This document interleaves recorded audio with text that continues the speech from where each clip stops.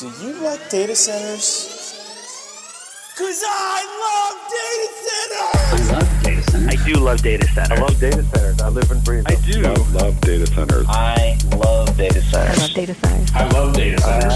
I love data centers. Welcome to the I Love Data Centers podcast. This is your host, Sean Patrick Theriault. I am truly humbled and honored that you've taken the time to spend some time with me today. Before we jump in, I'd like to let you know that this episode is brought to you by you. That's right, folks. This podcast exists because you want it to, and despite requests that come in for sponsorship, we have no paid advertising supporting this show. This approach gives me the opportunity to maintain an unbiased voice while conducting these interviews. I do have one request and ask of you, however. If indeed you do find these podcasts interesting and valuable, I would greatly appreciate it if you would do me the simple favor of recommending and sharing it through whatever medium you choose, offline or online. If you want to throw a hashtag I love data centers in any online shares you do, even better. Thank you once again, and I hope you enjoy listening to this next interview as much as I enjoyed recording it. Welcome, everybody, back to another episode of I Love Data Centers. I am pretty excited to have our guest today, Mr. Aaron Hughes, a friend of mine going back since I started in the industry. Aaron, for those who don't know you, I just want to make a quick mention of this. I don't think I've ever told you this, but you, when I first started working in the industry, were an example of someone who's also capable of successfully juggling multiple roles at the same time. And as a entrepreneur who's always got his hands in multiple different buckets, I really have looked up to you as someone who's been able to successfully accomplish that. There's a lot of people who they stick their head down and they focus just on one thing and they blaze forward. But as we'll get into here in a little bit, you've got yourself involved in about a half a dozen different organizations and about 3 or 4 different companies, and you're able to successfully make all of those work and move balls forward and make them all successful. So I just want to thank you, my friend, for being such a great example for me since the moment I met you. Oh, you're quite welcome, and that's really fantastic to hear. I'm honored and humbled. I do enjoy certainly juggling, and that's probably stemmed from boredom at an early age, and it's turned into something that I really enjoy and thrive on now. Now I love it. It's part of my daily life. So for those who don't know you, Aaron is hands down one of the most well-rounded and smartest and experienced network engineers I've ever met. And had the pleasure of knowing personally, having lived near each other in Santa Cruz, California for close to a decade. But Aaron, could you just briefly for the audience give just an overview of what your role is today, and then we can kind of backfill the historical context? Certainly. So my primary role today is CEO, founder, and president of a company called Six Connect, which is a network automation company focused on IP address management, DNS management, peering automation, and integration with all kinds of stuff. Today, people need a lot of workflow integration. I also serve as United Layers Chief Network Architect and serve on quite a few boards, frequently as chairman, including OpenIX, PeeringDB, some advisory boards, etc. So we'll get into the et cetera here. But I'd love for the audience to hear your story and your journey to kind of set the stage for what you're doing now, because it's fascinating and just a fun story. But I remember us sitting down having coffee, back in 2007. And I asked you, how the heck did you get started in the industry? How did you, what was your first exposure to technology? And I'd love for you to tell everyone that story. Well, it's a bit of a long one, but I'm happy to give a summary. I was going to high school, Boston English High School in Massachusetts, after having taken a big move from Oregon to Boston. And even at an early age, I happened to be a smoker, and I was outside with the headmaster one day who was having a fairly stern conversation with me about how poorly I was doing in school, and suggested that he had a project that I could get involved with where IBM Coalition of Schools was coming in to give Boston English High School a grant to install some Novell NetWare and some IBM Model PS255s to set up an education network that was a closed network inside the school. And I, of course, agreed to do it, even not really knowing what it was. I was just dabbling in bulletin board services back then and a little bit of basic programming, but that was really coincidence. And, the serendipitous moment of having had that dialogue put me smack in the middle of building out infrastructure I knew nothing about, and for its time was rather cutting edge. And cutting edge then was 4 meg token ring and 3COM 3C509 Ethernet cards and IBMs that you had to actually insert floppy disks to recognize whatever system you put in place, and very limited SCSI drives that were fairly small and so on. So that network service at the time, I believe, was called CLASS, CLASS, which was an educational service. Ended up working with the IBM team to build out that infrastructure for the school, which is about serving about 5,000 students. And eventually that led to me receiving a grant to go to Harvard Extension School and take CS. My first course there was a hardware course called The Art of Electronics by Hayes and Horowitz. And at the time, I lived in the Back Bay, South End of Boston, and Harvard Extension was done out of the CS department up in Cambridge. And I was a skateboarder, so I skateboarded back and forth to go to school, and I took the train to go to high school. And while I had a nice base of then hardware, I learned at Harvard CS how to actually build physical machines on braille boards, and probably one of the best lessons I ever had in my life. I happened to skate by 1030 Mass Ave, which was Channel 1 bulletin board service, and stopped in one day, had a chat with the then owners of the company, Brian and Tess Heder, about what they were doing. And with a few hours of just having a chat out on the street, I had managed to work my way into getting a job there. And I had absolutely no idea what I was talking about. I mean, I remember one of the questions that Brian asked me is if I knew what a T1 was. And I had pictured like a black box in my head. I thought it was some kind of hardware. And of course, I smiled and nodded. And of course, I know what a T1 is. I had absolutely no clue, but managed to get my foot in the door. And that really started what became, sort of the snowball rolling down a mountain of a career that turned into a fairly critical time where you had to actually know everything about everything and learn as you went, and no real books for reference or peers. But started my career path down this service provider, big umbrella of a space. And that was in, the early to mid 90s.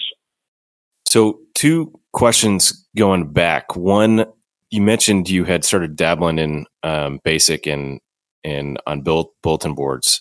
Where did you get access to computers to do that? And how did you gain access to do that? Well, the BASIC is an odd one. So somewhere around 1993, a relative of mine had given me, what they called a computer back then. It was a little tiny NEC that kind of looks like a laptop. It was a little flat computer that only did basic telecom and text. This thing had 8K of ROM and had extension slots for 8K of RAM. It was so old, but it did, allow you to write basic code and have some serial connectivity.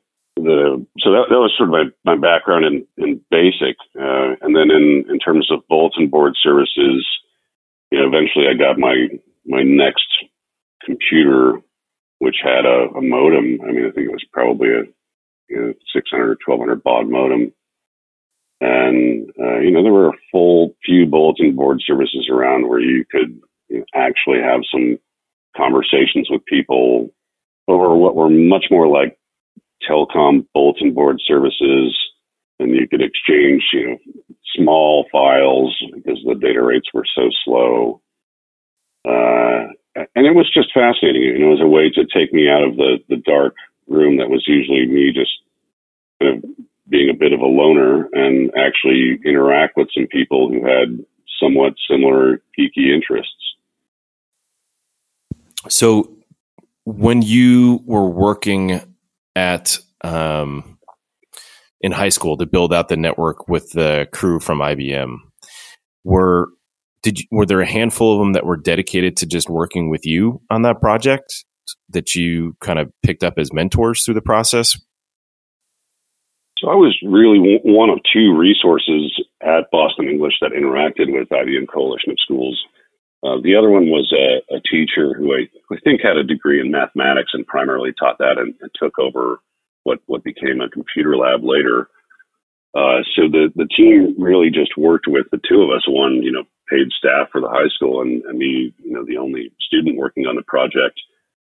I think, and I imagine, the headmaster just saw something in me and gave me this opportunity.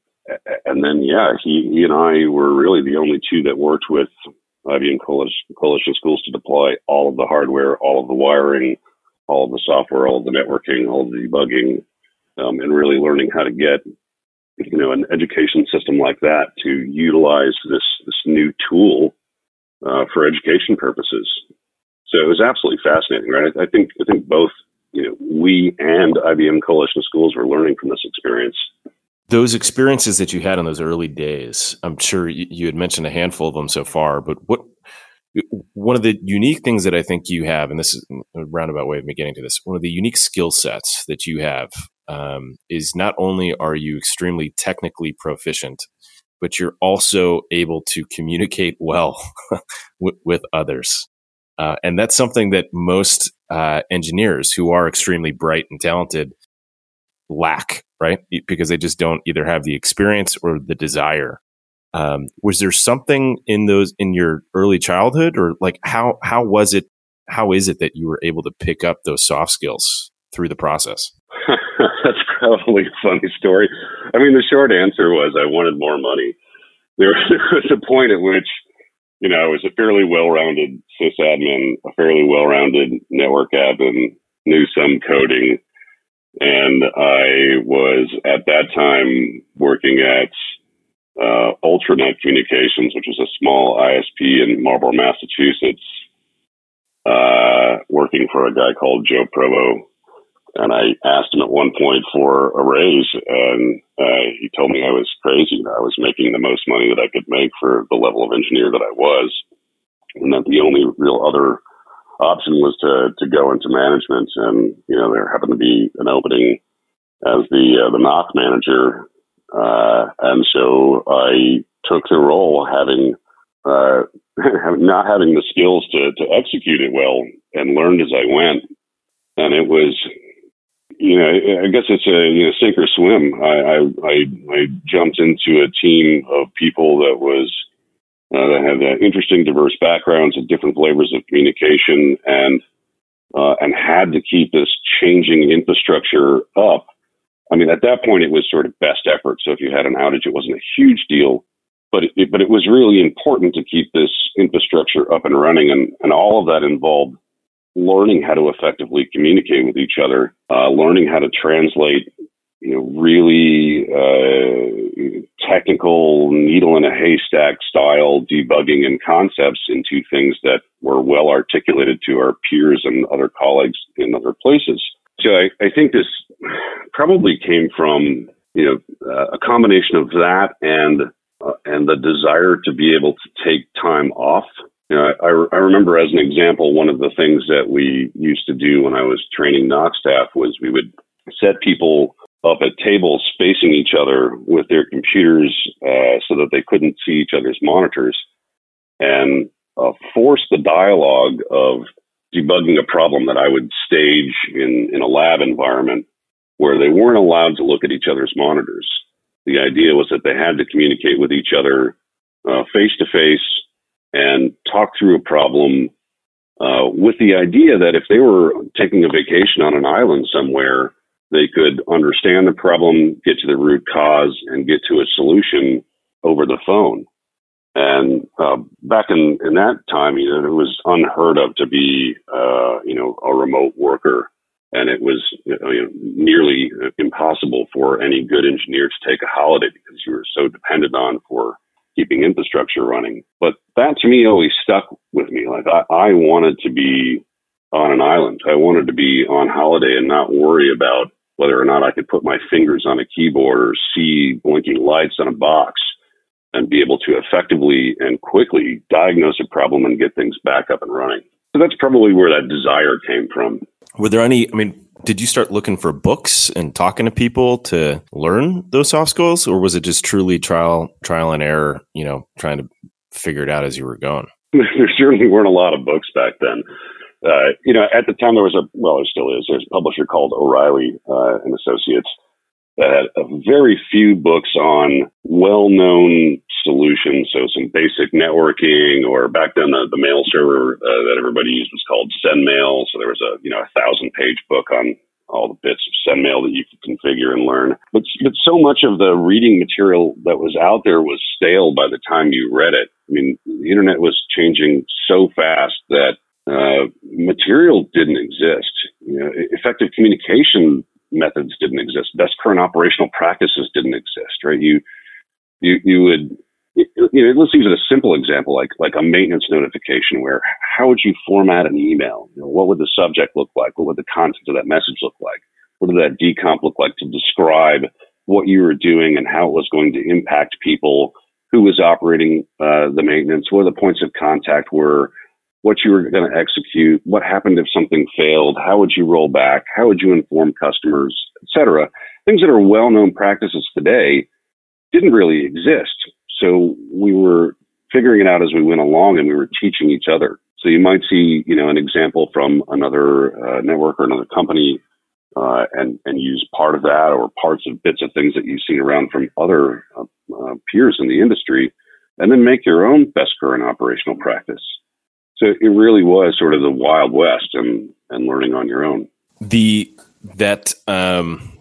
But behind your back, I call it, I call you and some of your peers, the cabal, the network cabal, right? Because you guys travel the world together to amazing remote locations and get to learn together and, party together, and have developed some very, very intimate relationships with one another through that process, which is awesome. But the early days, right, when you kind of hit on it, you were all teaching one another, right? Yep. Before Nanog, before Apricot, before any of these organizations existed, like what was the medium through which you guys would work with one another and learn from one another and teach one another? So it's interesting. I think it evolved geographically in different ways. I was in the New England when communication was evolving for networking. And in New England, we had an IRC server and for those that don't know what IRC is, it's basically like a group text environment where we could be on channels. We had and sort of an open discussion with all of the engineers in the industry in one space, and that derived from needing to talk to each other when something went wrong or when there was maintenances or we were debugging something together, and ended up being this sort of conversation window, this IRC channel that was open 24 hours a day, every day, to any network engineer who had value for anything when something went wrong. And of course, when things were working, we just were having social conversation the whole time. and eventually turned into what we called a PSU barbecue. PSU is Packet Slingers Union, where we always had this sort of informal group that protected each other and helped each other change positions between organizations that existed for networking and system opportunities. We held an annual barbecue. We'd hold like little beer outings maybe once a month at a local bar in Massachusetts. And even as people spread out in New England geographically, as the industry started to evolve and more jobs started to open up that were outside of our very small geographic environment, people would still join, the annual barbecue. We'd still get together quite regularly and just hang out and enjoy each other's company. It's a place where, we could be geeks and we're accepted socially. So, that grew over time, right? These days we have conferences which have sometimes thousands of people, where we can all get together on a regular basis and still have that sense of intimacy. But back then there was really only, sort of one or two things. Like some were organized, some were like sushi cabals, some were beer outings. But it always involved these communities of people that just really didn't have any other place to go socially. And how did that network? I guess I'm curious how the evolution, the sheer number of people who are a part of that ecosystem. I always go back to that scene in The Matrix. I think it's the second movie where the pseudo mayor of Zion, which is the community that lives in the earth that's hiding from the machines on the surface of the planet, takes Neo down to the under layer of Zion and shows these big moving gears and parts and explains to him that there's really only two people that know how all this stuff works. And if anything happened to those two people, we'd be doomed. And there's very little documentation. And even if someone did see the documentation, they'd probably make very little sense of it. And I kind of liken the brave new digital world that we live in today to a similar paradigm, and that there's very few people who understand how at the core of the infrastructure that runs the world we live in today works. And you're one of those few who understands it, both from as you mentioned prior, the hardware layer all the way to the software layer and everything in between, the BIOS layer, that full 7-layer stack. You get each layer and the role of each layer and how it all fits together to make the internet work and make systems work. And I can imagine in the early days, and we're talking 70s, 80s, 90s, there was really only a handful of people who understood how this stuff actually worked and how it played with all the different layers, such that if anything happened to those individuals, we'd kind of be screwed. Our whole way of life would be wiped away. Can you kind of speak to that and how that's evolved?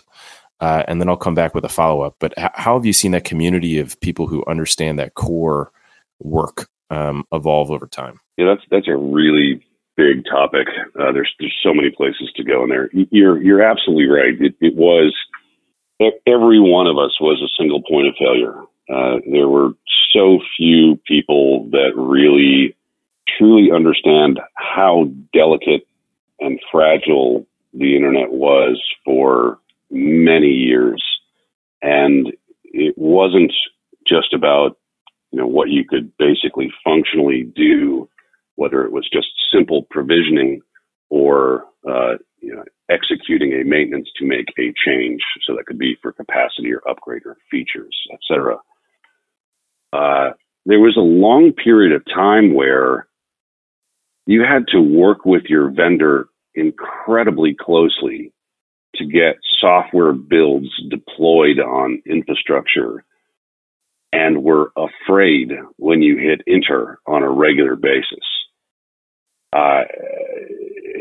Thinking about it, it's nearly mind blowing, right? Like you could have a router crash because of a card being in a certain slot of your router, whether it was on, one side of a bus or another side of a bus, or one piece of technology had a different firmware than another piece of technology. there was none of the, sort of plug and play environment that we have now, where you can just shove things in and out of any open slot or card or whatever and expect it'll work. It was a time where I recall on so many occasions working with vendors like Cisco, where we get a custom piece of software built because we ran into this very specific set of bugs because of the combination of hardware and how we had it in and what services we were running. And, it was amazing. Like you'd make a change and then break something and fall back, and then have a dialogue with your vendor and get a custom piece of software, and then take another maintenance, put it in play, and turn it up and go. And if it was up for a few hours, everybody would be relieved and go, okay, now the NOC can take a nap and go, everything's okay. The evolution is interesting. I don't know if it's good or bad. Right? I find that today, people that come into this industry understand things very well, fairly high up in the stack, but not necessarily how things work.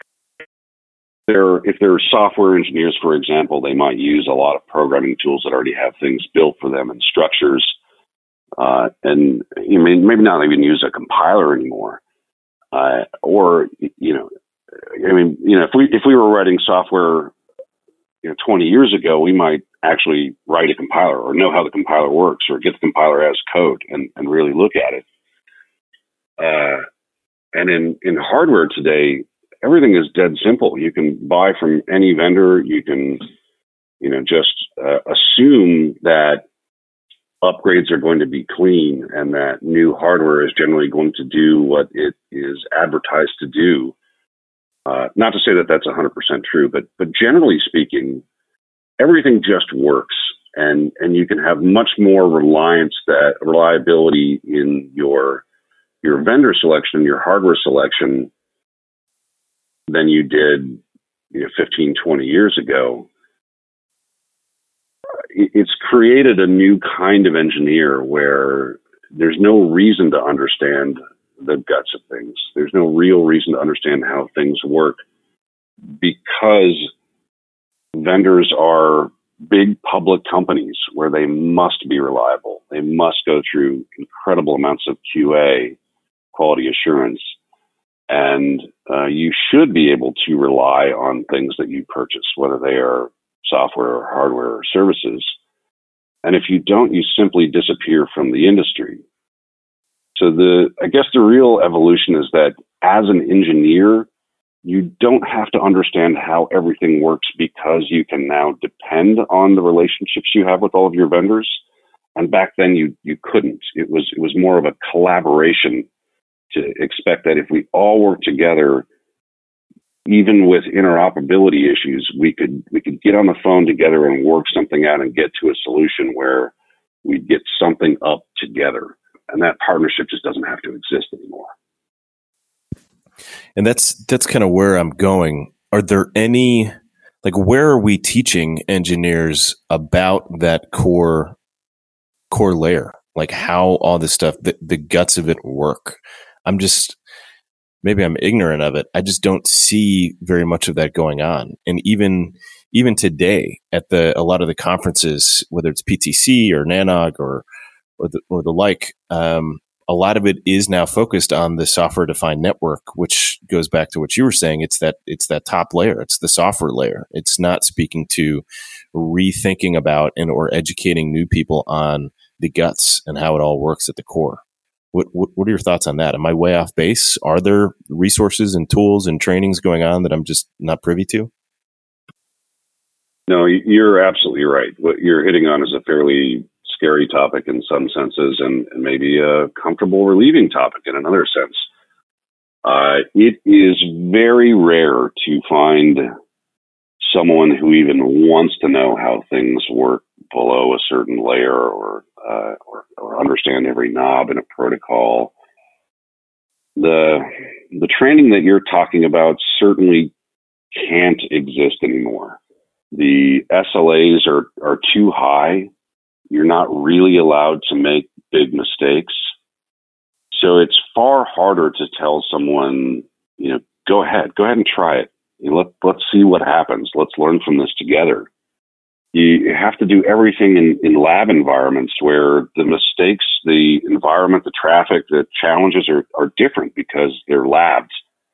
And in the real world, you experience all kinds of difference in challenges.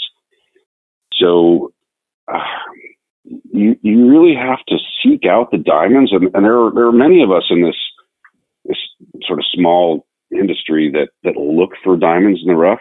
You know, you can always kind of smell someone that is special, and you embrace them. You teach them privately. You introduce them to other people, every resource that they can possibly need to thrive in the space.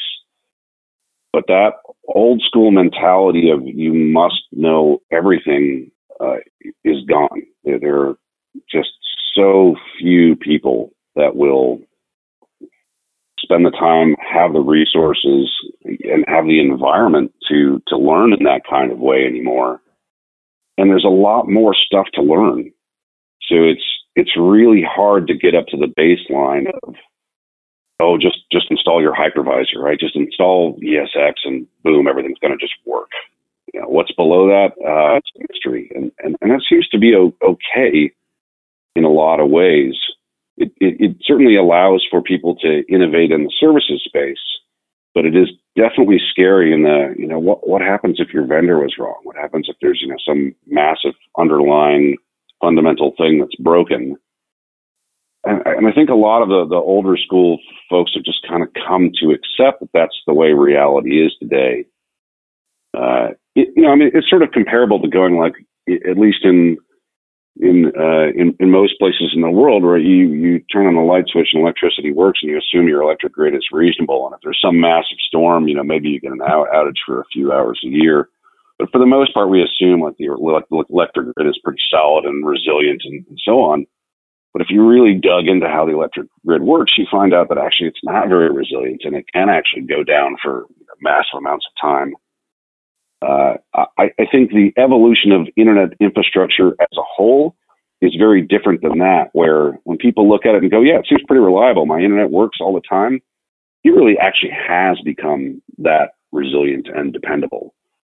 So, you know, some of it's okay. It's okay that we don't actually learn how things work anymore.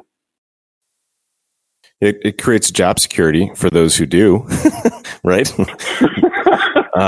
Yeah, I mean, sort of. It's you know, it's a funny thing to say, right? It's like I'm selling an insurance policy.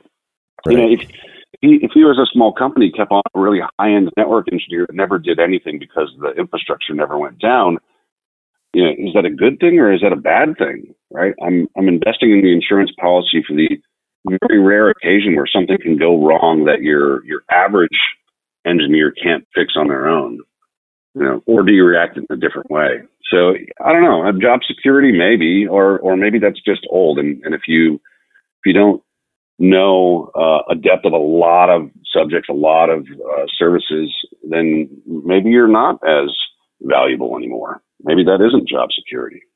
Yeah. I would think that the likes of your, you know, with the hyperscale cloud providers, Microsoft, Amazon, Google, on the monumental rise that they're on, they desperately need that talent that understands that core layer, because they don't want the enterprise customers and individuals leveraging the services to have to worry about it, right? That's one of the big value propositions for leveraging an infrastructure as a service or a hosted environment.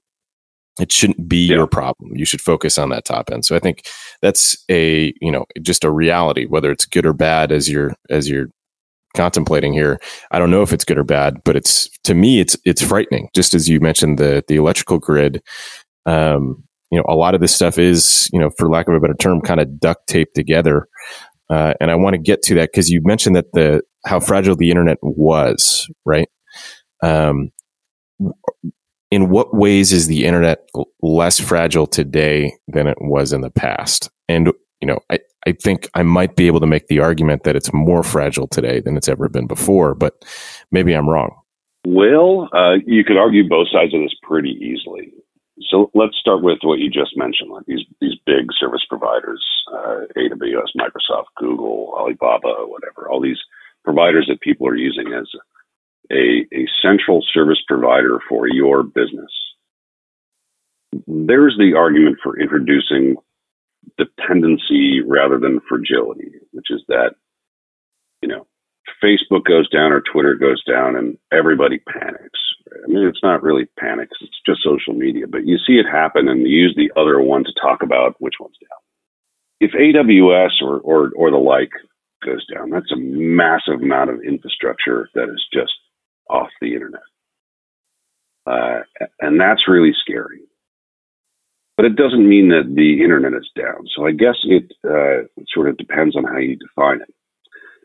The way that the internet has become less fragile is that it's in so many places. So if we're just going to be sort of US focused for the moment, when I talk about internet infrastructure, there was a time where you could say very easily, I can name all of the data centers and internet exchanges off the top of my head, and that would be like May East, May West, ADDS NAP, Sprint NAP, Pensocken.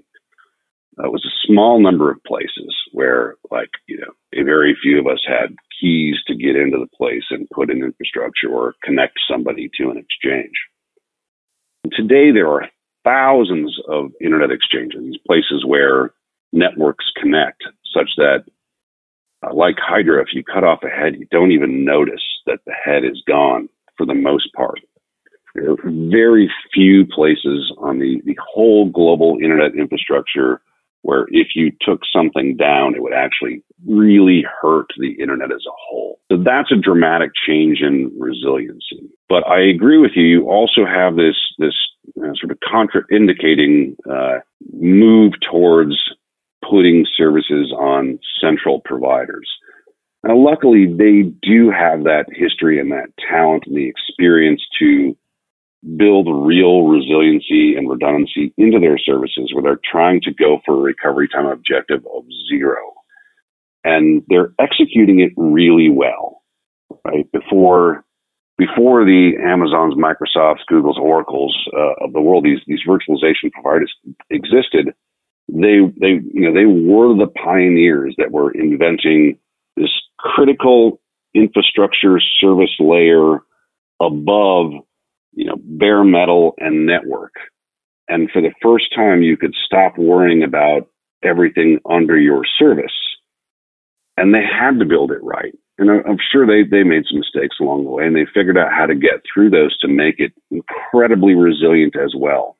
But it's not perfect, right? There's nothing out there that's going to be perfect. So the only way to truly make recovery point objectives 0 is to use a lot of different providers that is truly independent on their infrastructure and everything all the way down to the power, the fiber, and the grounds, and make sure that you build resiliency, redundancy into your service or software itself.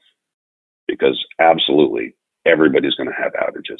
So I remember us having a conversation to this extent at your place on the beach in Santa Cruz years ago. I literally can close my eyes and know exactly where we were when we were having it. And we were talking about IPv4 and IPv6 and how IPv6 is going to change the game for how we use the Internet of Things and, afford the ability to even have so many IP addresses tagged to everything from a stapler to, your refrigerator to whatever, your socks. But you mentioned something as it relates to that. And you said, well, Sean, with that many more IP addresses, you're now enabling that many more devices that can be leveraged in something like a DDoS attack. So you have that much more traffic and bodies that can be attacking at any given time. And that simple thought I had never even considered until you'd mentioned it. And it totally reframed how I thought about how the world is evolving and how all of this is shaping over time. And just knowing that with all of these new devices coming out, there are potential threats and risks that I think many who are building on that software layer are completely unaware of. They're not thinking through security. Security is no longer something that is top of mind in the development process. It's kind of an afterthought of, well, how do we lock it down after we built it versus how do we ensure that what we're building is secure from the start? I tend to do this in our conversations, and I hate to do this now, but I'm asking like a million questions in one comment. But the first thing I want to start with is IPv4 and IPv6. And for those listening, let's try to walk through exactly what the differences are between the two, so that we can at least get some baseline understanding, and then we can talk through how, is IPv4 space truly gone, and how is IPv6 a game changer and or different than what we're the protocol that we're used to working with in IPv4. Okay, yeah, you're absolutely right. You just hit about 4 or 5 hours of conversational topics. Starting with the basics, IPv4. So the IP version 4 was invented, some time ago, 30 whatever years ago.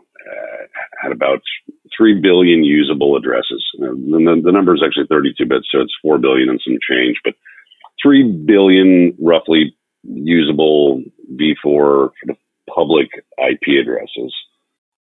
And it was designed as an experimental protocol, right? It was never built for what the internet is today, which I think we're all sort of roughly aware of, right? We grew to some points that we had to make some changes to accommodate the growth. And there were a couple of choices. One was redesign the internet to work for what it was looking to become in that sort of .com boom era, when we knew that none of our infrastructure was going to meet the needs of the services that were coming. And what we did instead of fixing the underlying challenges with the maximum number of things that we could have connected to the internet was invent something called NAT, a network address translation, which allowed people to use what they commonly refer to as private IP space, or Telnet, or 192.168, or 172.16/14, or sometimes referred to as RFC 1918. That IP space that allowed you to connect devices to the internet that didn't have dedicated public IP addresses. In the interim, so that helped for a lot of years of growth of the internet. You got 3 billion IPs, and you got 20 billion devices connected to it and growing. So they share, infrastructure today shares a lot of common IP, public unique IPs in the v4 space to connect to the internet. Well, there's another wall we're running into, maybe have already run into, which is that the number of public v4 addresses available in the free pool, those that are unused, are now coming very close to zero. And that is globally true. So a new protocol was created many years ago called IP version 6. And instead of having 3 billion total available addresses, it has roughly 340 undecillion addresses, which is a very, very big number. People frequently compare it to the same number as every grain of sand on the planet. It's very big. And we are thus enabling growth of the global internet, the number of devices that can be connected to the internet that have unique addresses. And we can have a very long conversation. Go ahead. So real quick, and I know I had this question initially, and I'm sure some of our listeners do.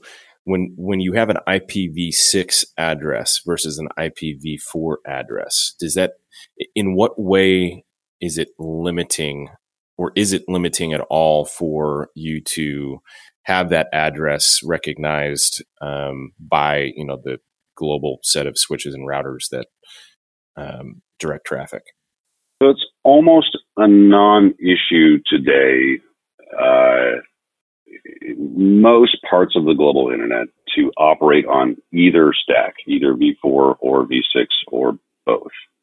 However, if you're operating with v4, you are operating on an internet that continues to get more chewing gum and rubber bands and extra layers to allow you to exist, because there is no new space. So while you have, network address translation as an example, as one method to allow v4 to continue. There are other layers of NAT that are being introduced.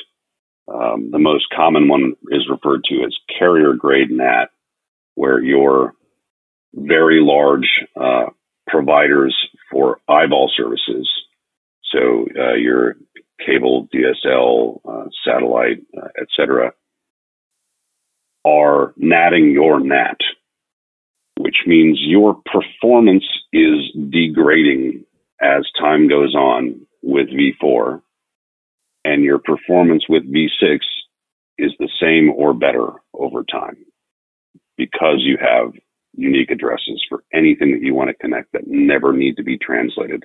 They can make direct connections to anything else on the v6 internet.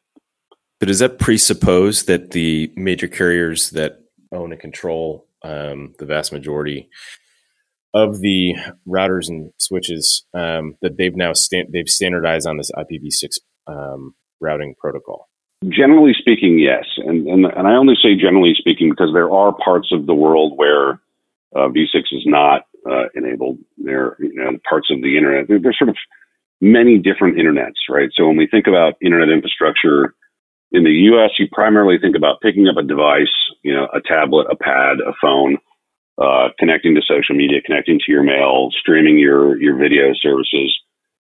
Those things today are v6 enabled. You hit Netflix, Facebook, whatever. You're going to get those services over v6, and your telephone provider is also v6 enabled. Most of your cable providers and DSL providers are already v6 enabled. If you don't know whether yours is today, pick up your device, open up a browser, and just type in "what's my IP," and you'll probably see a very long number separated by colons, which means you are connected to the v6 internet.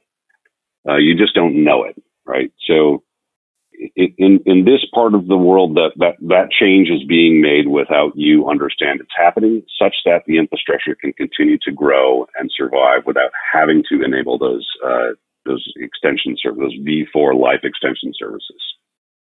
Gotcha. And then the other interesting topic here tied to just this is who determines the standards around IPv4, IPv6?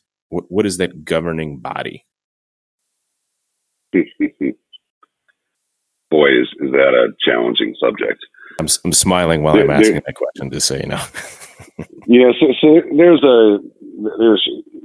technically the way that this should work is that there's an organization called the IETF, which is an open bottom-up organization that anybody can participate in, where you can submit drafts for protocol designs, and they get worked through, and they make changes, and they get vetted in, and eventually that becomes an RFC. It's called a request for comments draft, where then that is the standard that everybody operates on, and you're expected to, as any vendor, service provider, et cetera, to follow these guidelines.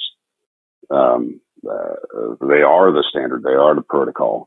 Vendors are expected to implement things and so on.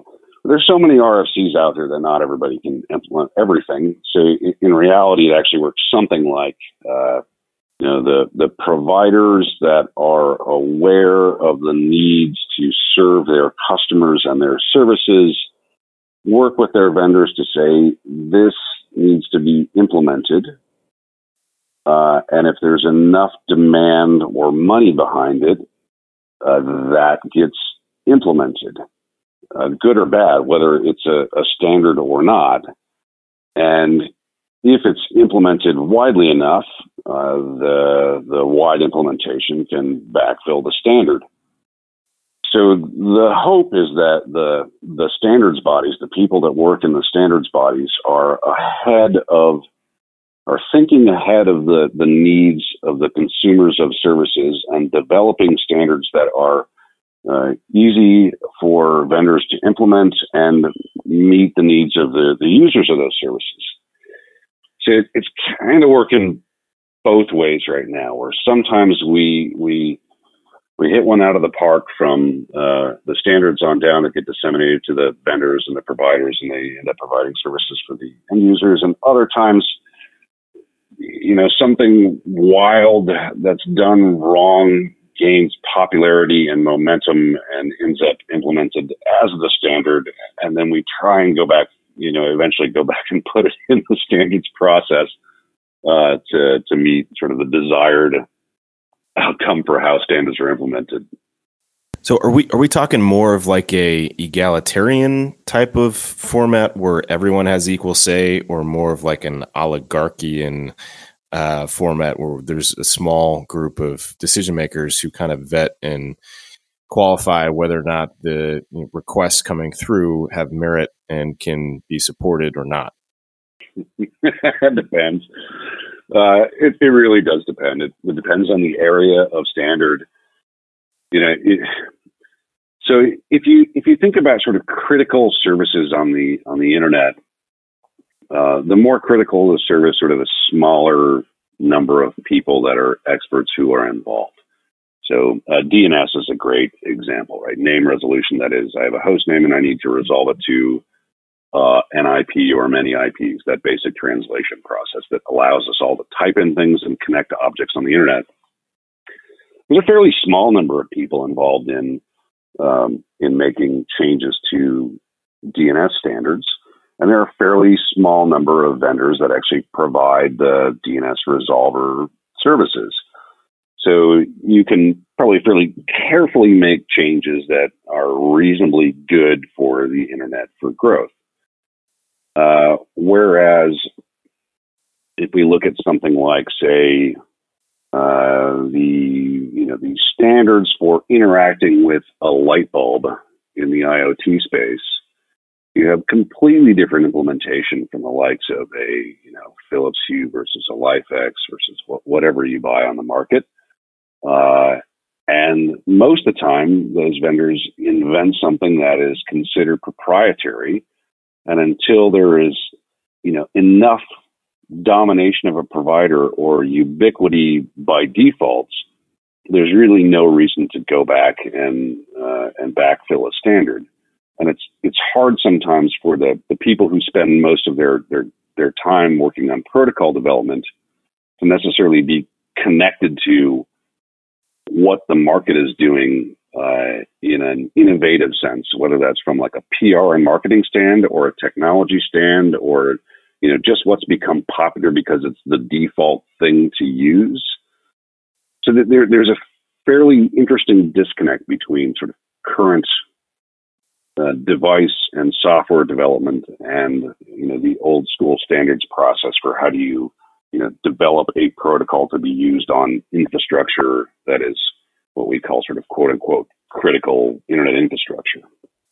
So in what capacity does an organization such as ARIN, right? So for those who are not familiar, the American Registry for Internet Numbers, right, which I know you've been intimately involved with, is a governing body, or I don't know if it's even a governing body, but they are very influential in the process of determining what the future of the internet is going to look like. So how does an organization such as ARIN play a part in that process? So ARIN is an RIR. It's a regional internet registry. There are 5 of them on the globe. So just very quickly, you've got AFRINIC for Africa, APNIC for Asia, ARIN for North America, Canada and the Caribbean, LACNIC for Latin America, and RIPE NCC for all the countries in Europe. These are the 5 nonprofit organizations that serve their globally sort of local region for policy and distribution of IP resources. They are primarily focused on policy related to how you use IP number resources, and not the actual standards for protocol development. There are sort of several different buckets of of nonprofit organizations that are designed to be bottom up, where community members are involved in evolving the internet. Some are standards, like protocol standards, like the IETF. Some are for numbers and sort of internet basic governance, policy. Those are the regional internet registries. Then there's another bucket that is sort of the operator communities, where people work together on what the standards of operating are on the global internet, and that might be, from exchanging traffics to defending yourself against denial of service attacks to the best way to build out routers and switches and certain configs, et cetera. There are groups like this called for system operators. So those are the people that are building services or Unix environments or making changes to your services. Like Lisa is an example of that. And then there are niche areas for things like exchanging traffic, like peering forums where you might exchange traffic between networks. And we could spend hours on all of them, but the point of this is to understand that there are places where anybody who has a vested interest can become a stakeholder in these environments and drive or participate in changes on the global internet. Whatever your particular interest may be, you can show up at these meetings and interact and help shape the future of that particular subject. But there are many of them to be involved with. And I happen to be involved in pretty much all of them, but most people's job function kind of falls into one area or another. So now I'm getting slightly off topic, but the point of that is that, go ahead. Yeah, you're not getting off topic. With the point that I think that I wanted to get across, that I think you have effectively, is that there are so many different organizations that cover all the different areas of how the internet operates and works. So anyone interested can find a organization or a group or a nonprofit or whatever to participate in that process and have their voice heard and learn and be educated and meet others who are also interested in that same space. But what I haven't been able to do outside of Bill Norton's book, which I don't think he's updated in a couple of years, which admittedly I haven't updated mine in probably a year and a half, 2 years now, which is the Internet Peering Playbook. Where does one go to even see all the different organizations that exist and what they're focused on and how to participate? Like, is there? I don't think there's a single resource out there that kind of maps the landscape of all these organizations and who they're relevant for and how they participate in the process. Do you know of one? It's kind of a tough question. So peering as a whole, so first just sort of generally means exchanging traffic on the global internet, traffic exchange between organizations, usually very large service providers or very large content providers or very large eyeball providers. The places where they exchange traffic are all over the world where they are in common, and there's usually some kind of bilateral agreement where they exchange that traffic for sort of a break even in cost. The idea behind this is that you are a similar sized player. So in part why, or let's say you get similar value for connecting to each other. So as a very simple example, if you are a big video streaming provider like a Netflix or the like, and you want to deliver your content to, let's say, iPhones on T-Mobile or AT&T or Sprint or whatever, it would make sense for them to connect directly in a way to get that content to you in the most efficient way possible, where you're not traveling, sending that traffic through another middle player. Those people are of similar size and get equal-ish value and would have a conversation together.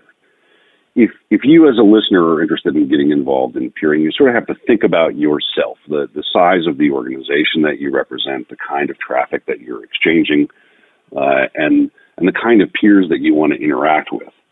So if you're a small software firm or a hardware developer, you're just interested in basic internet infrastructure, there are definitely peering forums out there for you. Right? There's one called the Global Peering Forum, GPF. There's one in Europe called EPF. There are lots of micro forums that are done by various providers of internet exchanges where they will host small social events to get you to meet other prospective peers and other people in a geography or a regional space or a service silo that might be beneficial to for all of you to meet. But it really straddles a lot of things, right? This is interpersonal networking, physical networking, and logical networking sort of combined into one set of forums called peering. This is probably a very short answer to, again, a very deep topic where we can speak for many hours on. The resources, though, so I'm a new burgeoning network engineer, very interested in, just participating and learning and meeting people such as yourself, but I don't know really where to go. Like, I don't know what resources are. Is there a website or a book or some documentation that says, look, here's all the different organizations, and you've named at this point about a dozen of them, right? From ARIN to Afrinic to you name it, to Apricot and whatnot. But where can I go to say, see, here's all the different organizations, and here's what purpose they serve in the community, and how they impact the day-to-day, lives of those who leverage the global internet? So I really appreciate that sounding like a leading question for a peering DB pitch.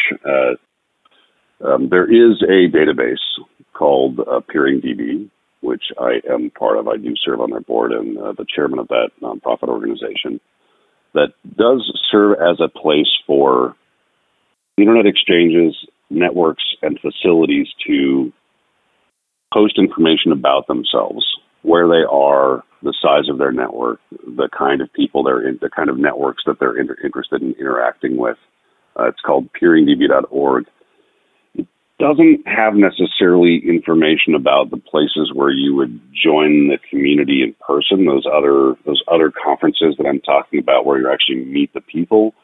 But it is there for the purpose of allowing you to say, I have my infrastructure in, let's say, 529 Bryant in Palo Alto, and I want to know what other networks are in this facility that I can exchange traffic with. You can certainly go there, register yourself, and find those kind of interactions. There's a lot of useful documentation about what peering is, and probably can help lead you to joining those kind of social events by interacting with your prospective peers. But that really is just a database of exchanges, networks, and facilities. Doesn't quite lead you to those social networking interactions. Yeah, just throw this out there. It might be worth adding a page that just does list all the different organizations and a very quick summary of what they do and who they are and how to reach out to them if people are interested. Just throwing that out there. Not a bad idea. Yeah, that's definitely not a bad idea. So let's move on to the other big topic that we could talk hours on, which is security, right? And how secure the internet is, and it's for very good reason. It is the topic of choice for nearly everybody, whether you're on the data center side or a hosting provider or a network service provider. It doesn't matter. Security is becoming top of mind because it's no longer just the major firms that are being hacked these days. There's a lot of SMBs that are being attacked. And ransomware is occurring on a very regular basis. We're seeing these conversations left and right, literally daily now, whereas it used to be maybe once every couple of months. What are your thoughts on the future and stability of the internet, given how fragile it is, as we've been discussing, and how unfortunately,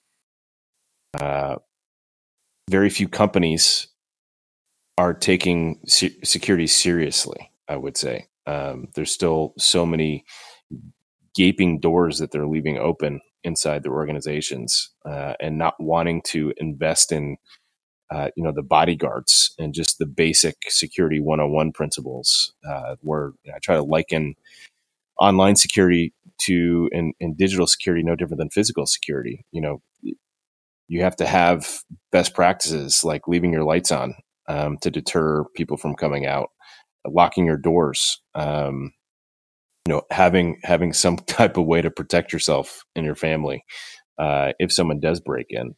Very few people will just blatantly ignore a lot of those things, and a lot of organizations are blatantly ignoring those things. And I guess I'm a little worried, and I'm curious what your opinion is about the future and stability of this,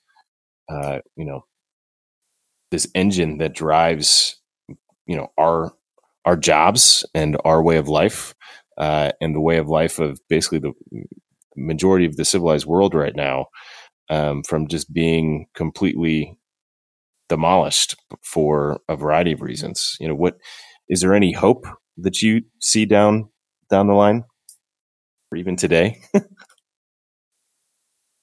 is another awesome topic we could spend a lot of time on. I think first it's most important that we recognize that security is getting better in that sort of big umbrella sense. Things are getting better on the global internet, right? Your data is getting safer, sort of. You think of it like media a bit, right? The things that you hear about are always bad. You never hear, hey, for the last 20 years, this organization has kept your credit card and personal information secure, because that's not a story. So it's first really important to realize that there are, hundreds of thousands of organizations that store your data, all kinds of data that is important and that hasn't been breached.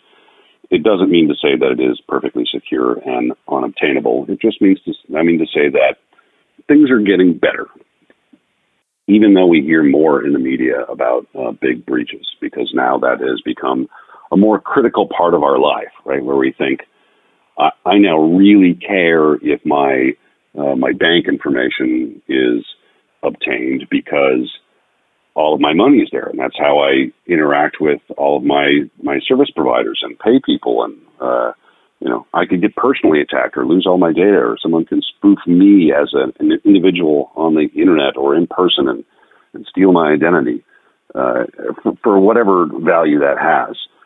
It was a lot easier to do that years ago, right? We just hear about it more now. In fact, before the internet, it was far easier to spoof an identity, right? I could just walk into some place and come up with an ID and become, you or anybody else a lot easier than I can with the internet resources, which allows some verification to say you can validate who you are. So that being said, going back to the actual topic of, is there hope? Yeah, of course there's hope.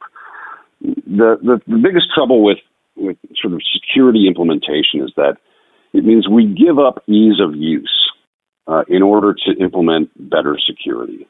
The most simple example I'm sure all of us see today are that two-factor authentication is becoming fairly standard for things. And by that, I mean a second factor of something, whether that's a text message with a code, or a fob that contains a key, or an app on your phone that has something that you have to say, I've got a push message, yes, this is actually me. Some second factor that's aside from basic credentials, a username and password, to say, yep, I really am me, I have both of these things, let me in, let me have access to these things. It's becoming more normal. People are getting a little less lazy about operating services, and that's great.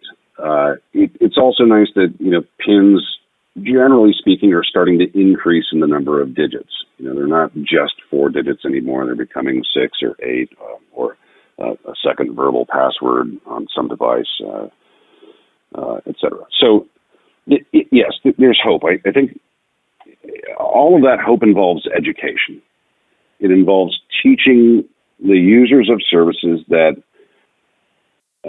you're going to have to do a little more to protect your data. don't be stupid. It's kind of like when you travel someplace, you wouldn't walk around with a map in one hand and cash in the other.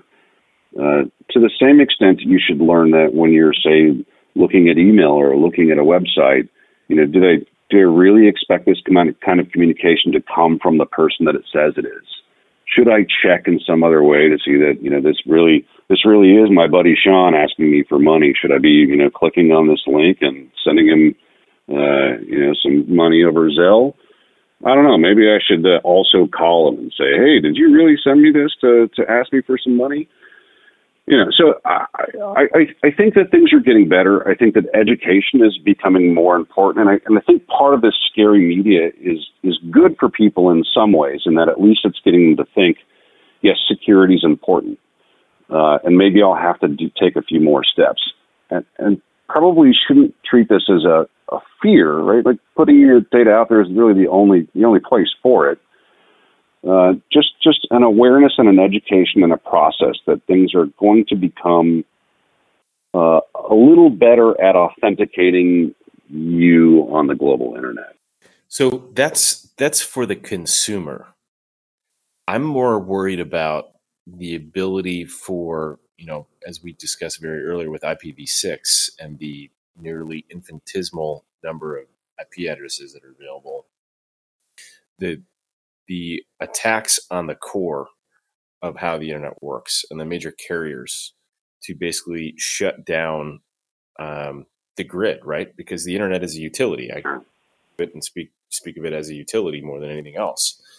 And just as there is the ability to basically shut down entire grids, there's the ability to shut down the entire internet.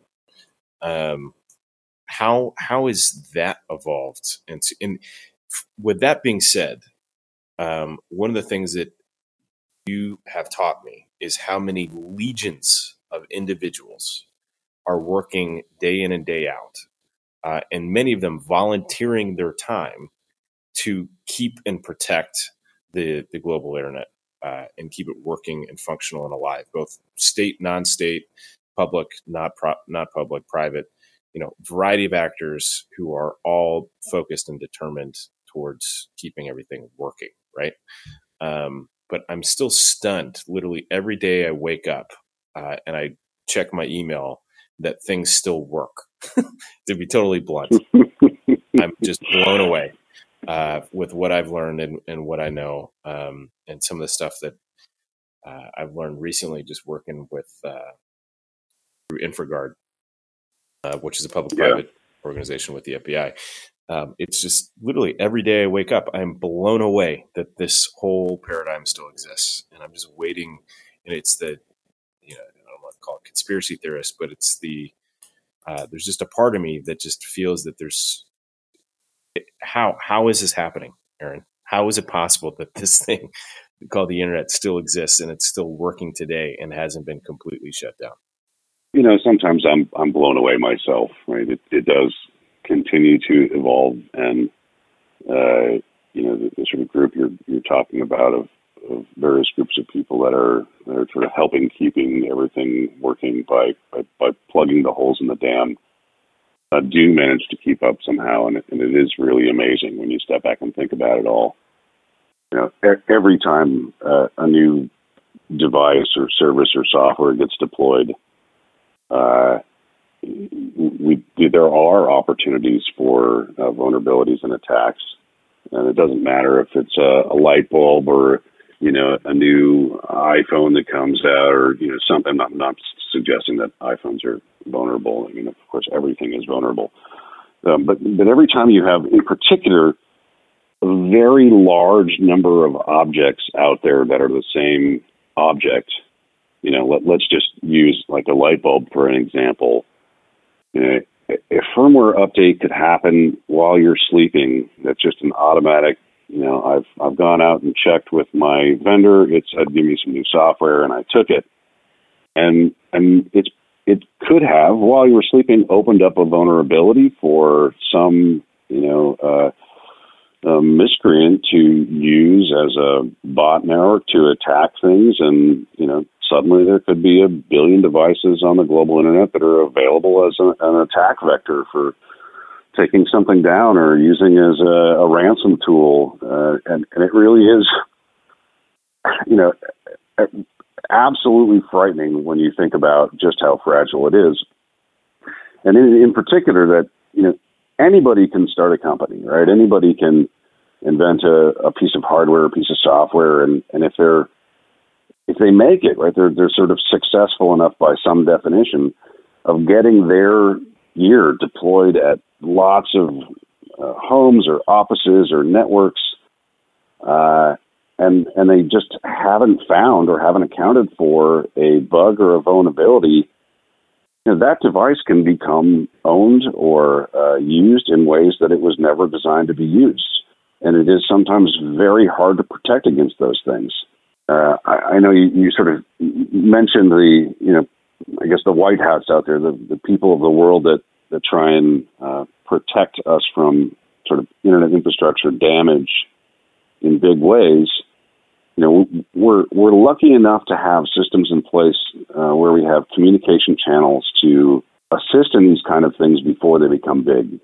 Where, if a known vulnerability, I shouldn't say known, a vulnerability comes to be known that can have massive impact, before it hits the media, where you inform both the white hats and the miscreants out there, there's usually a back channel discussion, which is with affected parties, with vendors, for how you fix these vulnerabilities before the rest of the world gets to know about it or before it leaks.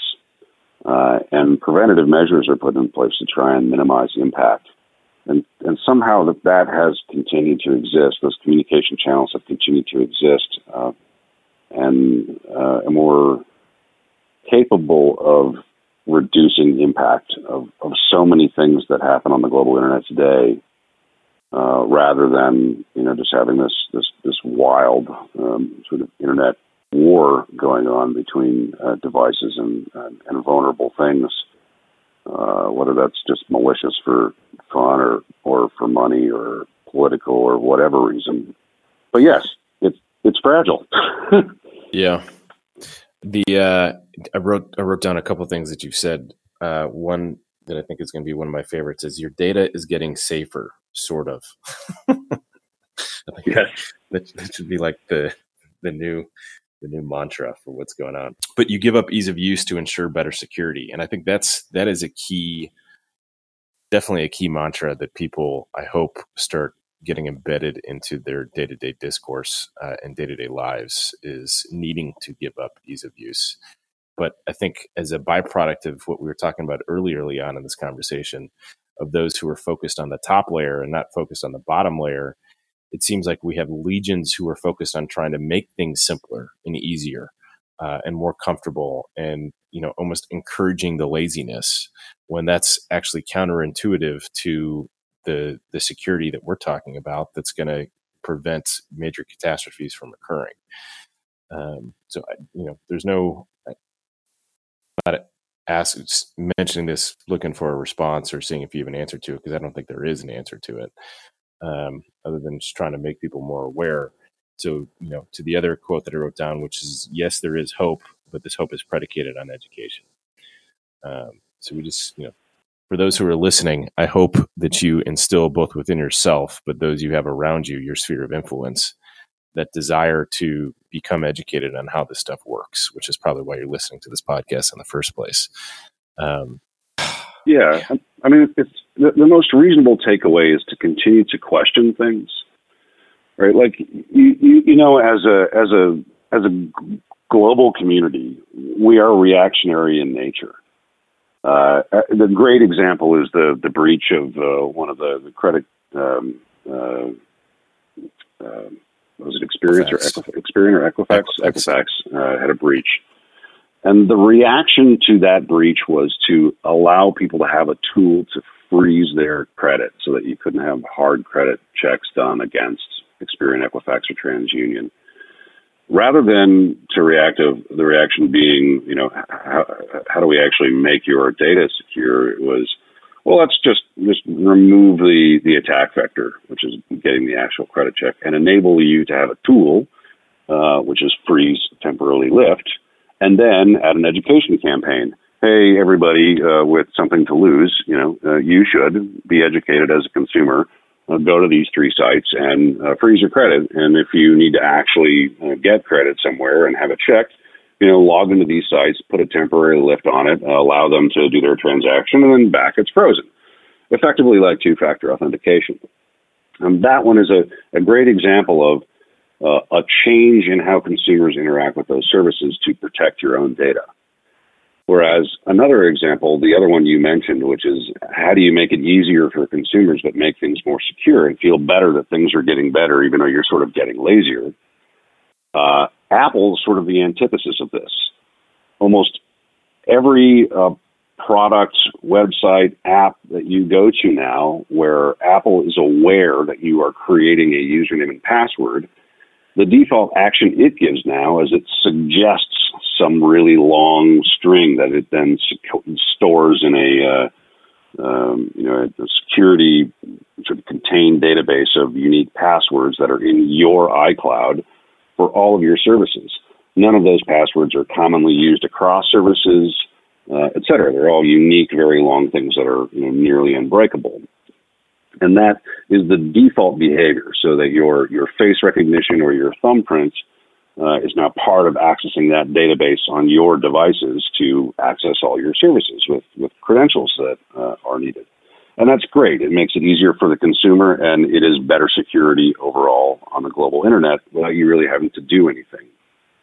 But you should generally just sort of question things. When you look at them, anything where you're creating new credentials, think about what kind of data you're putting out on those services.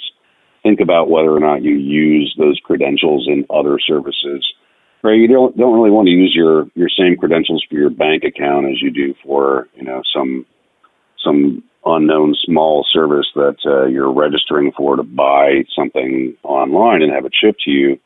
Because the likelihood is the security is not as good at some small vendor as it would be at, say, your bank.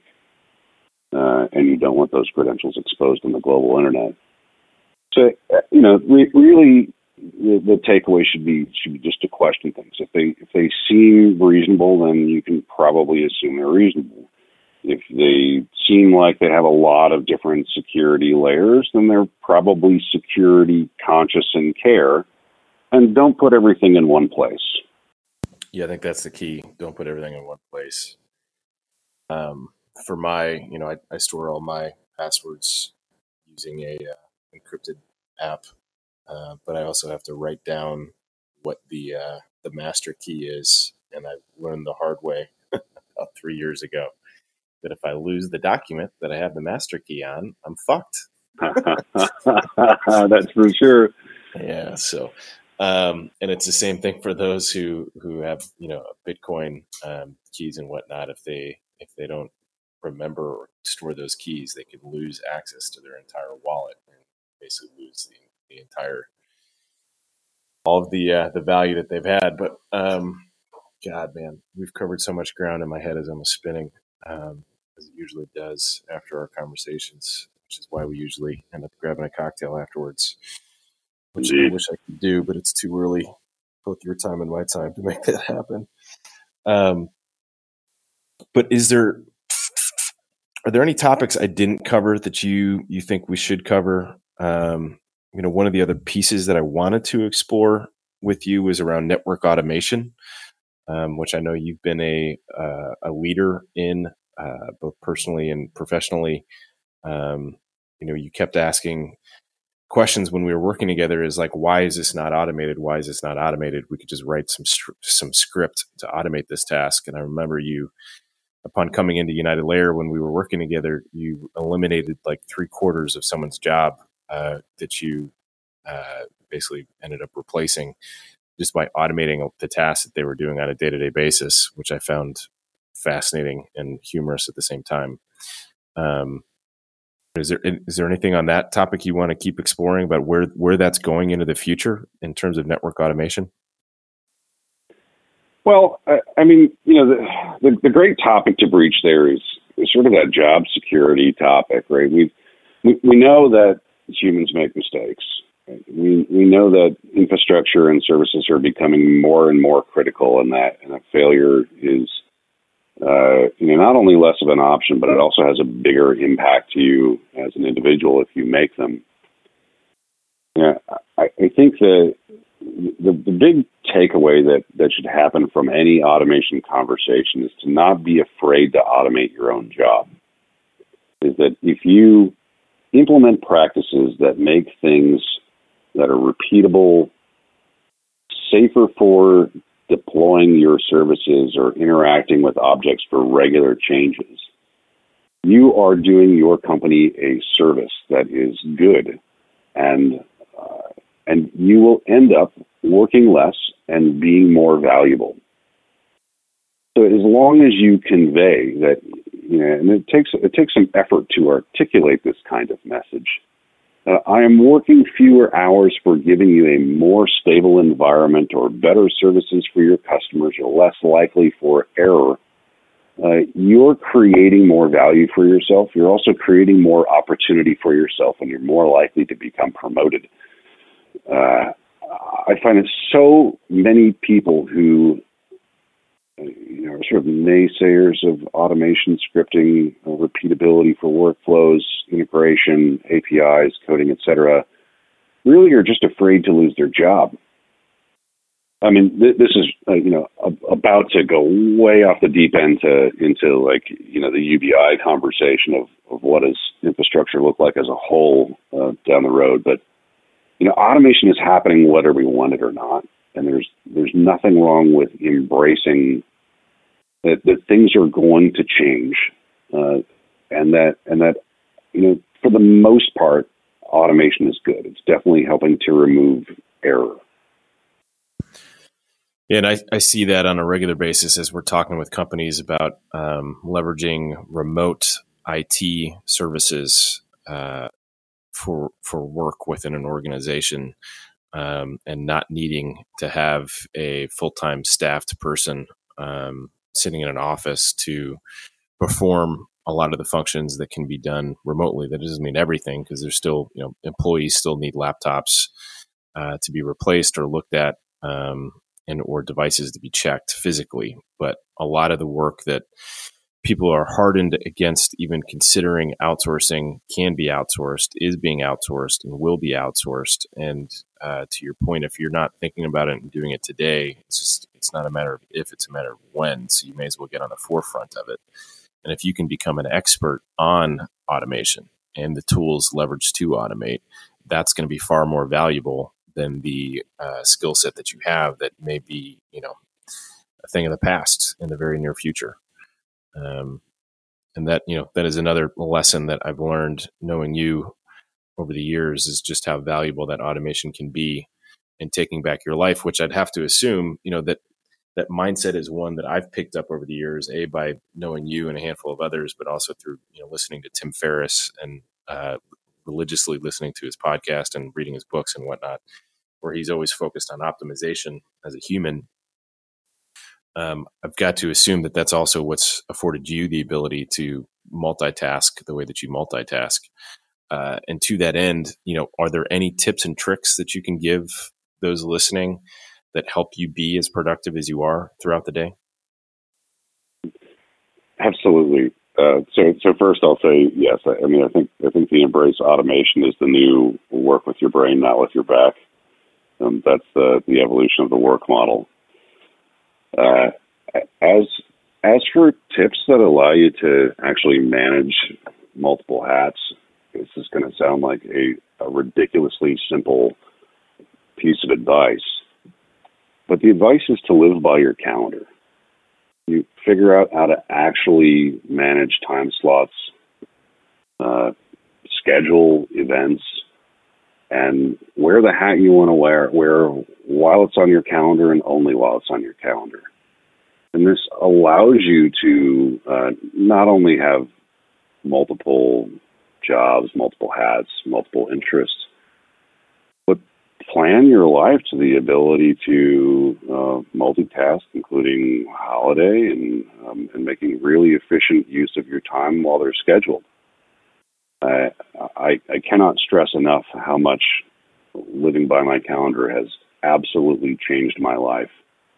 And not only to the ability to multitask, but to have this really fantastic life balance that involves a lot of exploration of the world and exploration of people and cultures and really good, healthy balance in my life. Yep. As you live it, man, which is also very much appreciated. I'm sure you are you in Santa Cruz right now? I am. Yesterday I was in St. Thomas, and on Monday I'm going to raft the Grand Canyon. It's that kind of life. So you actually did make that trip out to St. Thomas, huh? I did indeed. Got back last night. Nice. So the reason why I brought that up is you're probably sitting at your desk right now and looking out over the Pacific Ocean. I am indeed. Yes, it's beautiful. So related to, I guess, everything that we've been talking about, I have a few final questions before we'll let our listeners go. One of which is, what is a myth that you hear repeated over and over again in our industry that you think needs to be debunked and should be stricken from people's brains? I don't really, nothing really comes to mind as something that is high on the list of myths. There are tons of misconceptions out there. I guess in the data center space, which is kind of the umbrella that I think you generally prefer to talk about in these podcasts. One myth that's probably pretty important is that not all data centers are the same. I think people have sort of gotten used to RFPs where you tick some basic boxes and never really look under the hood about what's important. I would say, one simple myth is, don't assume because your vendor provides a service called something, whatever that umbrella service is, transit, data centers, power, virtualization services, you name it. Don't assume that they do it well. Ask questions, look deeper, ask how you compare or contrast from your nearest competitors, and don't just take their slick as a competitive matrix and assume that this is the data you should be looking at. Ask some real questions, dig into your vendor, find out what makes them special, and before just saying yes.